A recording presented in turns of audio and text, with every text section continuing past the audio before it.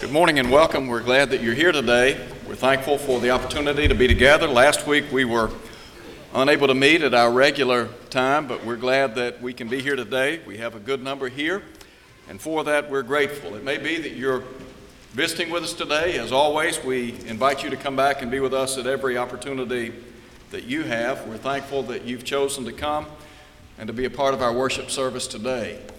As always, I want to invite those of you that may be looking for a church home to consider the work here. We have had a large number of folks place membership with us over the past year, and we would love to close out the year strong.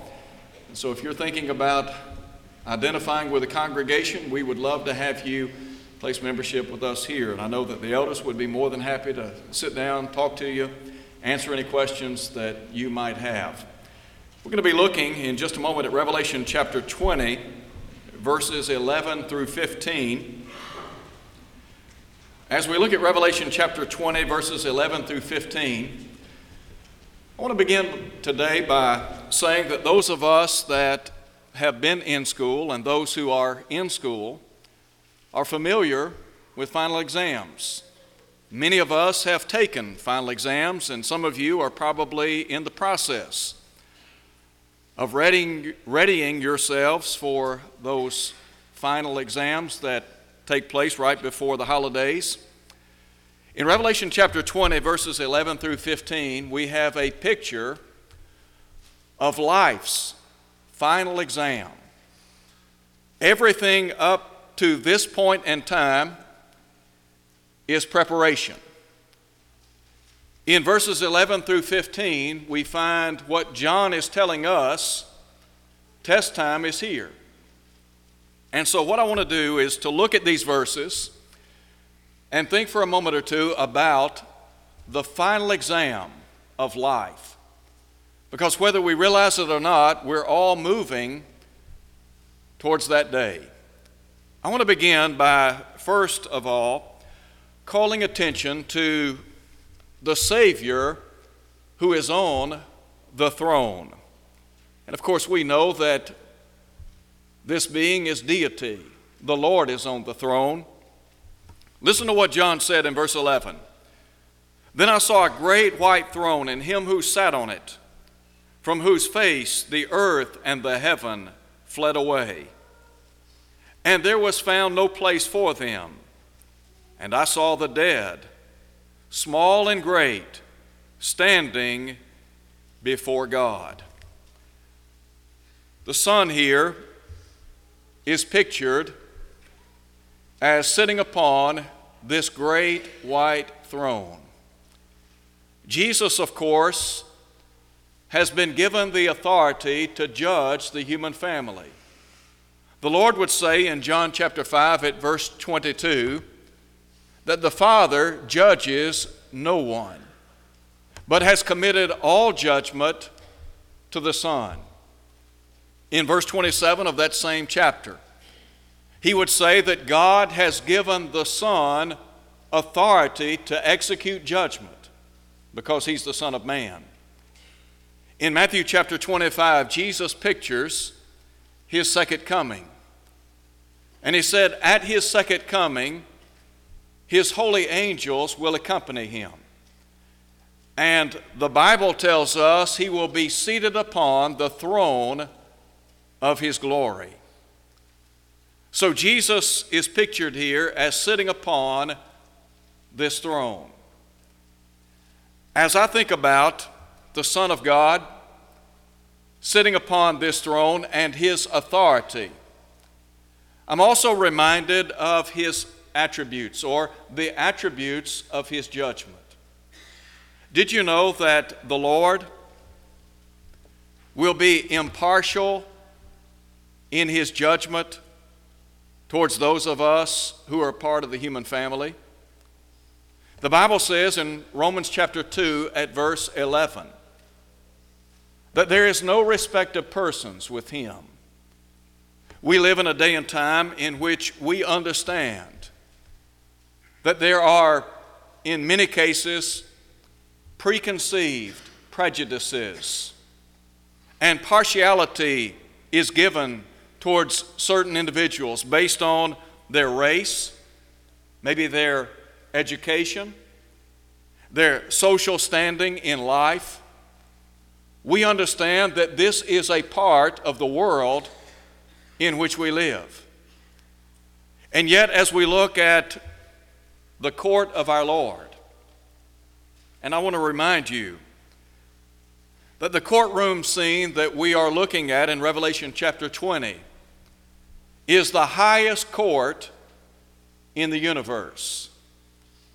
And Jesus is the judge sitting upon his throne. He will be impartial in his judgments rendered towards those of us who belong to the human family. Not only will he be impartial, but his judgment will be infallible. In other words, there will be no mistakes in this courtroom. The Lord has the ability to peer into the hearts and lives of those of us who belong to the human family. In Revelation chapter 2 at verse 4, when Jesus begins his summary of the 7 churches of Asia Minor, he begins with the church at Ephesus. And in verse 4 he said, I know your works. That is a mark of deity. God is all-knowing. Jesus is all-knowing. He is omniscient. And so when he makes a judgment or renders a verdict, we can take it to the bank. It will be fair and impartial. Do you remember in Genesis chapter 18, verse 25, the statement was made by Abraham in the long ago, shall not the judge of all the earth do right? God will do right. Jesus will be fair in his judgment. And he will be infallible in his judgment. In chapter 2, verse 23 of the book of Revelation, again, Jesus said that he is the one who searches the reins and the hearts, and he gives to every man according to his deeds. The Hebrew writer said in Hebrews chapter 4, verse 13, neither is there any creature that is not made manifest in his sight, but all things are naked and open before the eyes of him with whom we have to do. As Solomon would say in Proverbs chapter 15, the Lord God, he knows all and he sees all. Nothing is hidden from his eyes. And so as we think about being called before this great judge, and as he judges the universe, the Lord who is upon this throne will be infallible and impartial. What about the souls who are gathered before the throne? In verse 12, here's what John said. And I saw the dead, small and great, standing before God. The picture here takes us back to the promise that was made by Jesus in the long ago. Jesus announced that at some point in time in history he would come again. He said, but of that day and hour knoweth no man, not the angels of heaven, but my Father only. We understand that in terms of the second coming of Christ, no one knows the day, the month, the year, or the hour for that matter. But we know that he will come. Paul said that when Jesus comes, that it will occur at the voice of the archangel, the trumpet of God. When Jesus comes, the dead will be raised. The Lord said in John chapter 5, the hour is coming in which all that are in the grave shall hear his voice and come forth. Those that have done good to the resurrection of life, and those that have done evil to the resurrection of condemnation, in verses 28 and 29. This is the hour that Jesus foretold of, when he makes his descent And when he makes his descent, the Bible tells us all nations will be gathered before him. As we talk about the souls that are assembled before the throne, I cited a moment ago Matthew 25, verses 31 and 32, where Jesus there said, all nations will be gathered before his throne. In Acts chapter 17, the Apostle Paul is recorded as preaching to those who lived in Athens. He declared to those people the one true living God. He pointed out that it is God who is the giver of all life, breath, and all things. He said the times of ignorance God winked at, but now he commands all men everywhere to repent. And there's a reason for that. He said because there's a day coming in which he will judge the world in righteousness. Note, if you would, the world. Yes, all nations will be there. We go back in history and we think about that great Babylonian empire. Those who lived in Babylon will be present at the judgment. And then I think about the Medo-Persian Empire that Daniel foretold of in Daniel chapter 2. And those who lived in that empire, they'll be present. Daniel would also speak of the Grecian Empire. Alexander the Great was a great warrior. And the Bible tells us the Grecians will be there. And then reference is made to the Roman Empire. And the Romans, they will be present at the judgment. Paul said, I saw the dead, small and great. Did you know that the young and old will be present at the judgment? The rich and the poor will be together at the judgment. The famous, those that at one time enjoyed the pinnacle of fame in our world, they'll be present. The infamous, they too will be present. We could boil it down and say simply this: we will all be at the judgment. Paul said, we shall all stand before the judgment seat of Christ.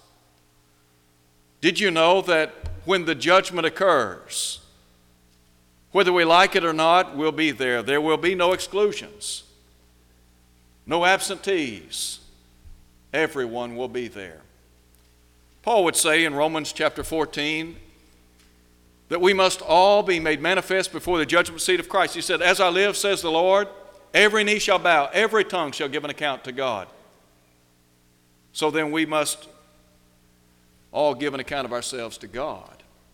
That's the bottom line. We'll all be present. And then there is a third thing that I want to call attention to, and that is the standard by which we're going to be judged. Listen now as John talks about this solemn occasion that will occur at the last day, as Jesus foretold of in John 12, verse 48. He said, I saw the dead, small and great, standing before God, and books were opened. Let's begin by talking about the books that will be opened. He's talking here about the Bible, God's holy word. Did you know that this book has been given to us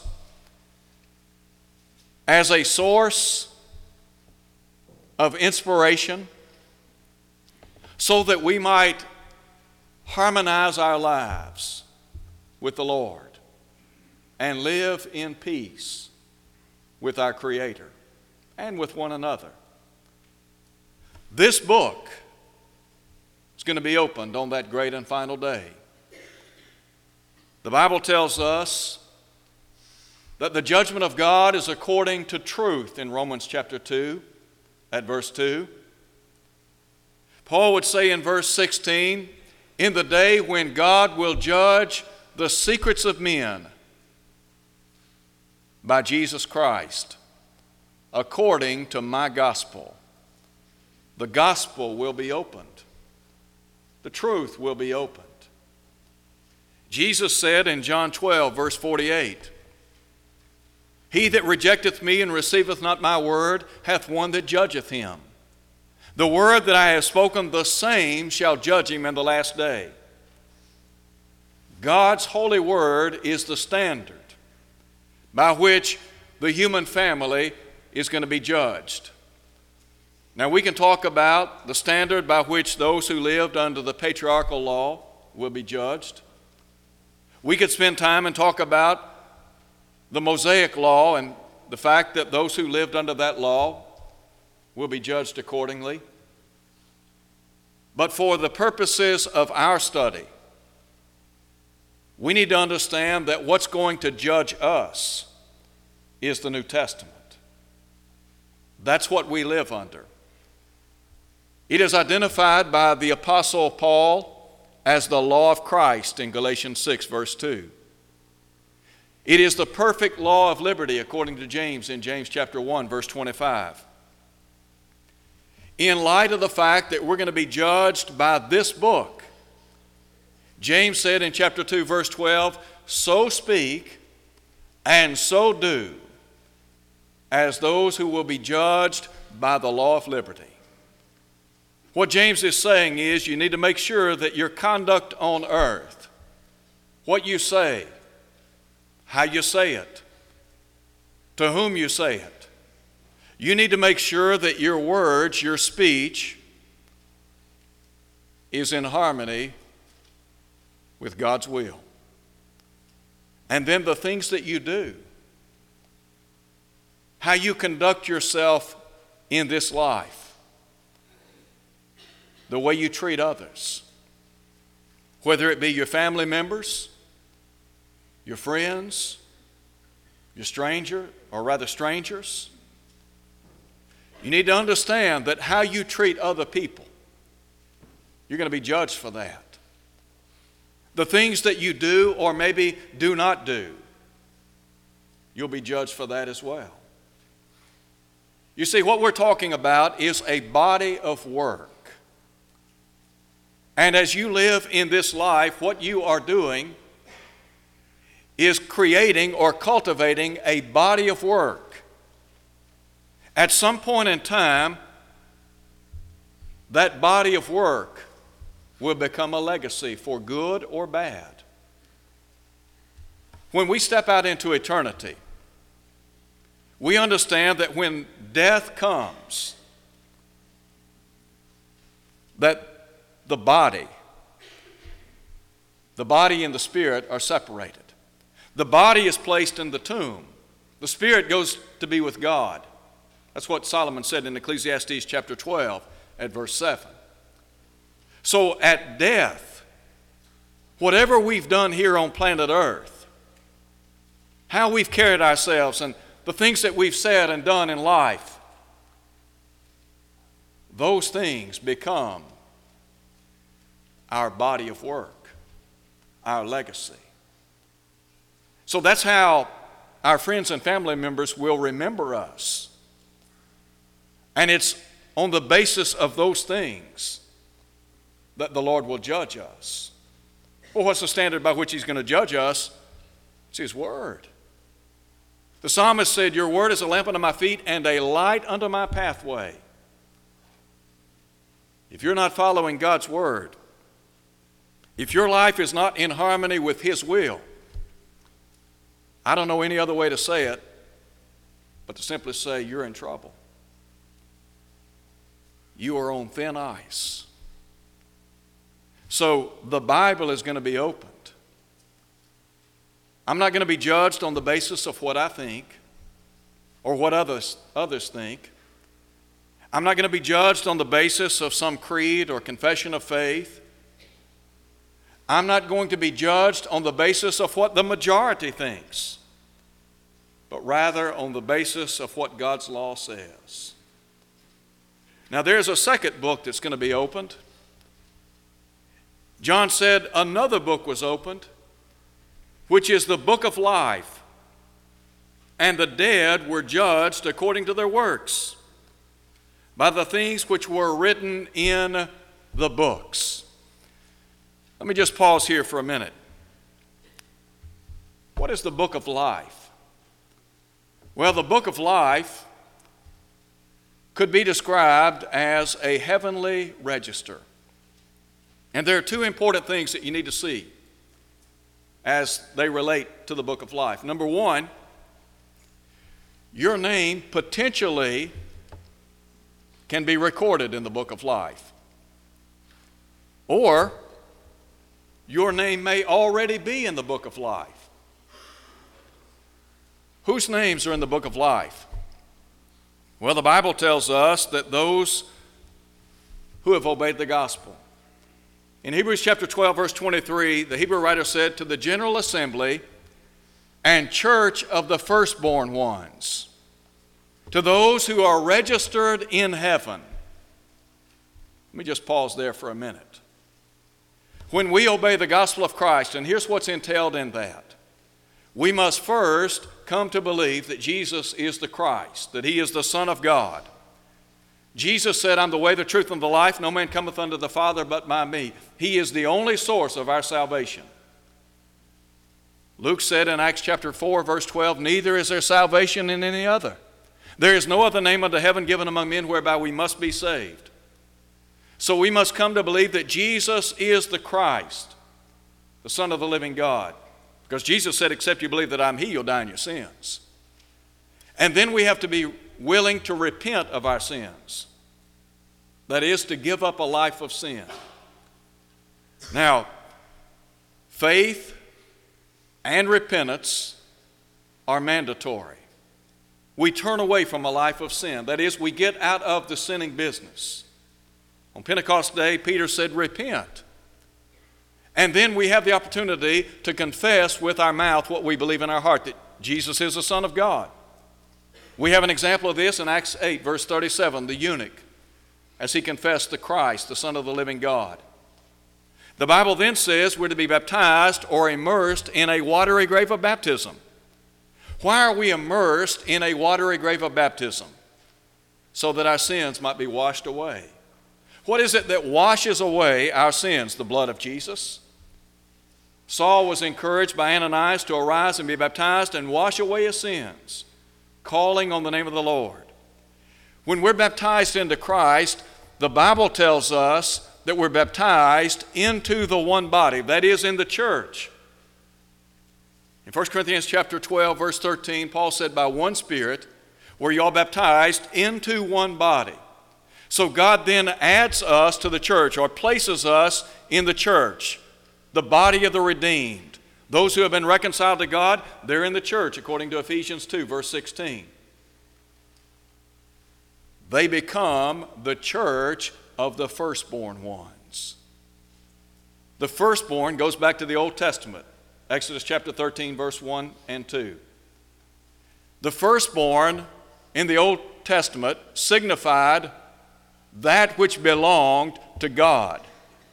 In Hebrews 12:23, when the Bible talks about the church of the firstborn ones, what God is saying is, you belong to me. You're mine. And He said, your names are registered in heaven. So when you obey the gospel of Christ, God puts your name in the book of life. He records your name. You remember in Luke chapter 10, verse 20, when Jesus said to the disciples, rejoice. Why? Because your names are written in heaven.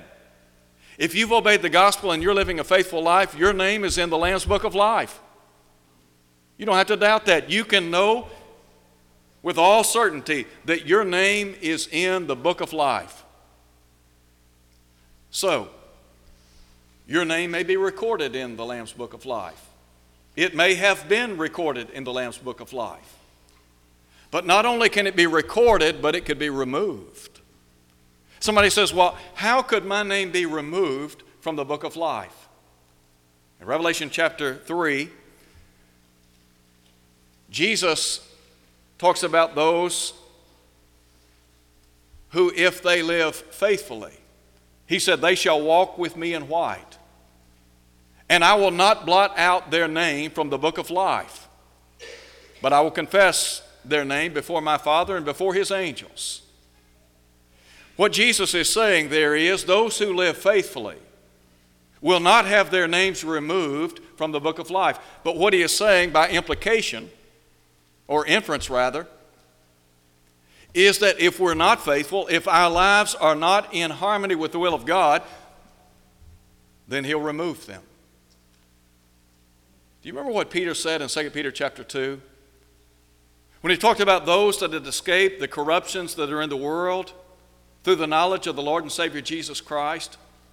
But he said they are again entangled therein and overcome.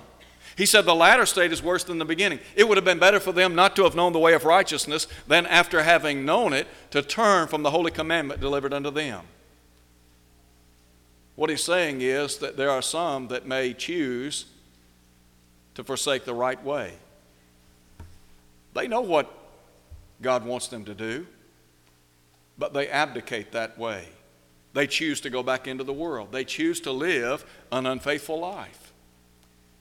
So as a result of that, what the Lord would say is, their names will not be in the Lamb's Book of Life. Think with me in the final place about the separation that will occur before the throne. John pictures here the end of all time, when death and Hades give up the dead in them. Death, of course, the enemy of man.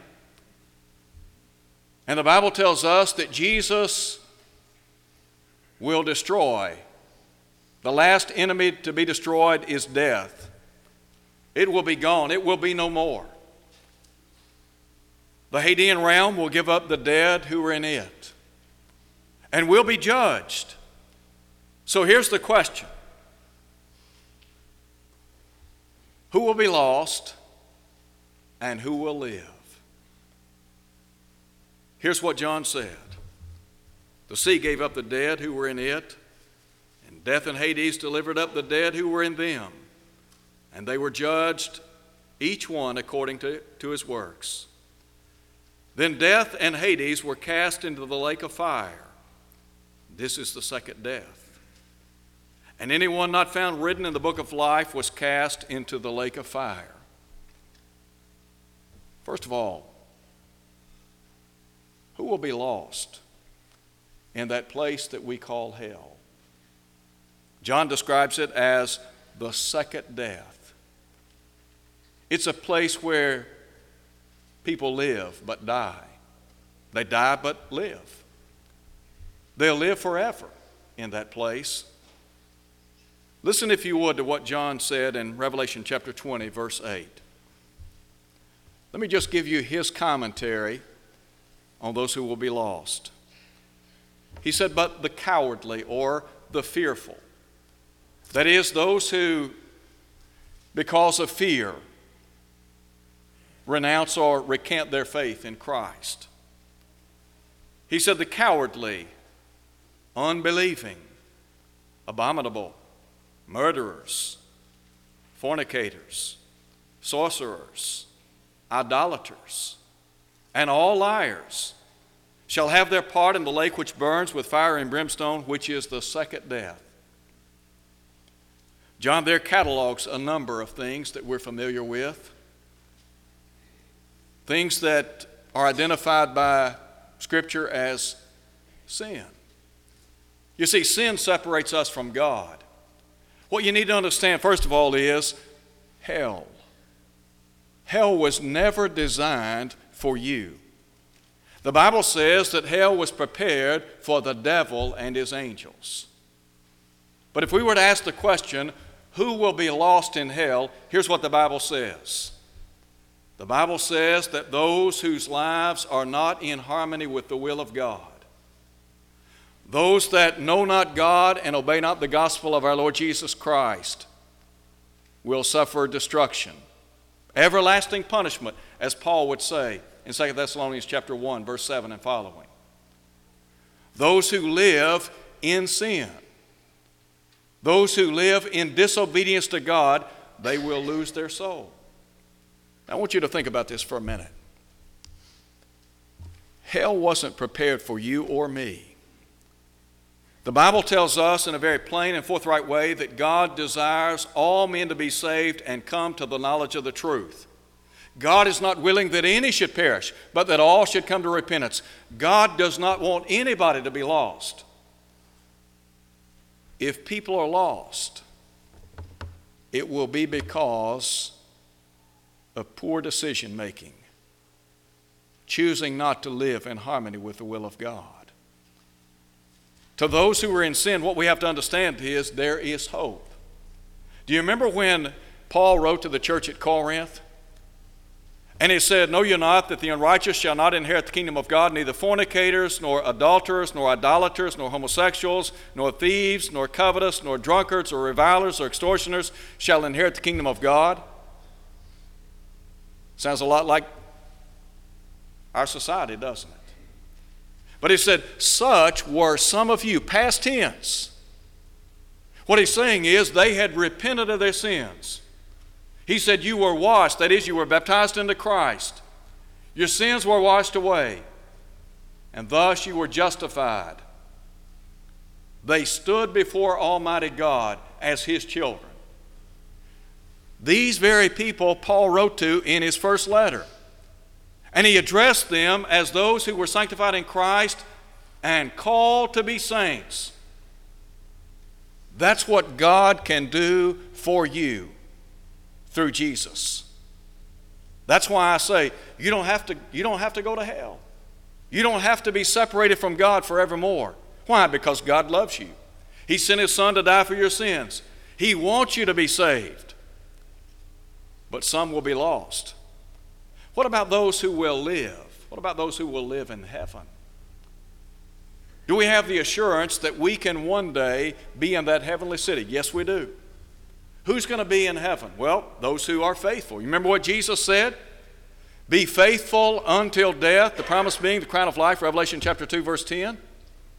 Those that have been baptized into Christ and those who are living for the Lord Jesus on a daily basis. Now, does that mean we're perfect? Absolutely not. But we're walking in the light. As He is in the light, we have fellowship with one another. The blood of His Son Jesus cleanses us from all sin. We understand that because of the blood of Christ, we stand before Him pure and just in His sight. I want you to think about if you're a child of God. What's going to be on your side when you stand before the Lord in judgment? The blood, isn't it? The blood of Jesus. The blood is what makes the difference. To stand before the Lord, to have lived a life of servanthood, of sainthood, to have striven to the best of our ability to live in harmony with the will of God. Here's what the Lord will say: well done, good and faithful servant. Paul said we must all be made manifest before the judgment seat of Christ, that each one may receive the things done in the body according to what we've done, whether good or bad.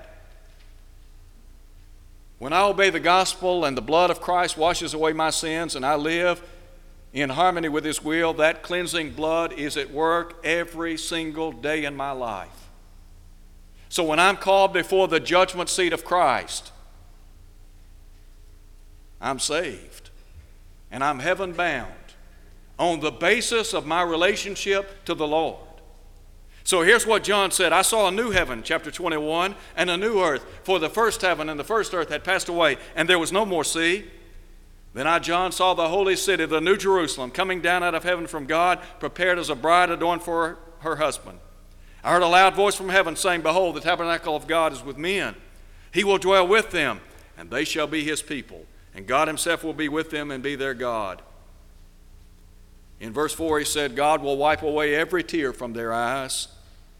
And there shall be no more death, nor sorrow, nor crying, and there shall be no more pain, for the former things have passed away. Then He who sat on the throne said, behold, I make all things new. And He said to me, write, for these words are true and faithful. I want to tell you this. If you're living for the Lord Jesus Christ and you are a part of His family and you are doing your best every single day, you are heaven bound. And what Jesus and what the Bible says about the hope of heaven and the hope of the redeemed is true and faithful. You can take it to the bank. It is a rock-solid promise. So one day we're going to stand before the throne of God. The books are going to be opened. That would be this book. Another book's going to be opened, the book of life. I want to ask you a question. I want you to think about this for just a minute. Right now, December 15, 2013, is your name in the book of life? I want you to think about that for a minute. Do you know that your name is in the book of life? Is it entered? Has it been recorded? Let me ask you this question. Is it possible your name was once in the book of life, but has been removed because of unfaithfulness? Why would you want to leave here today with uncertainty? I asked Yvette a few days ago if she would make me a list of all the people that we have lost in 2013. I'm going to be preparing a lesson and talking about the uncertainty of life. I want you to think about this. How many people began 2013 and never gave it one thought they would not live to see 2014? How many of our people started 2013 and never thought they wouldn't be here to see 2014 ushered in? That's why I ask you the question, is your name in the book of life? If it's not in the book of life, I would not take a chance. Wouldn't do it. Here's what you need to do. Obey the gospel. Jesus said, he that believeth and is baptized shall be saved. He that believeth not shall be condemned. Are you in Christ? Are you living according to the will of God? If you haven't been baptized into Christ, I urge you, I want to strongly urge you, do that today. And you need to understand, I'm not saying that baptism is any more important than repentance or confession or belief. They're all important, equally important. If you're unfaithful to the cause of Christ, this is your golden opportunity to make things right with a loving God. James said if we confess our sins that we are to confess our sins one to another, to pray one for another. We'll pray with you and for you. And you can leave here today knowing that your name is in the Lamb's Book of Life, and if anything happens this side of eternity, you're heaven bound. Would you come as we stand and sing?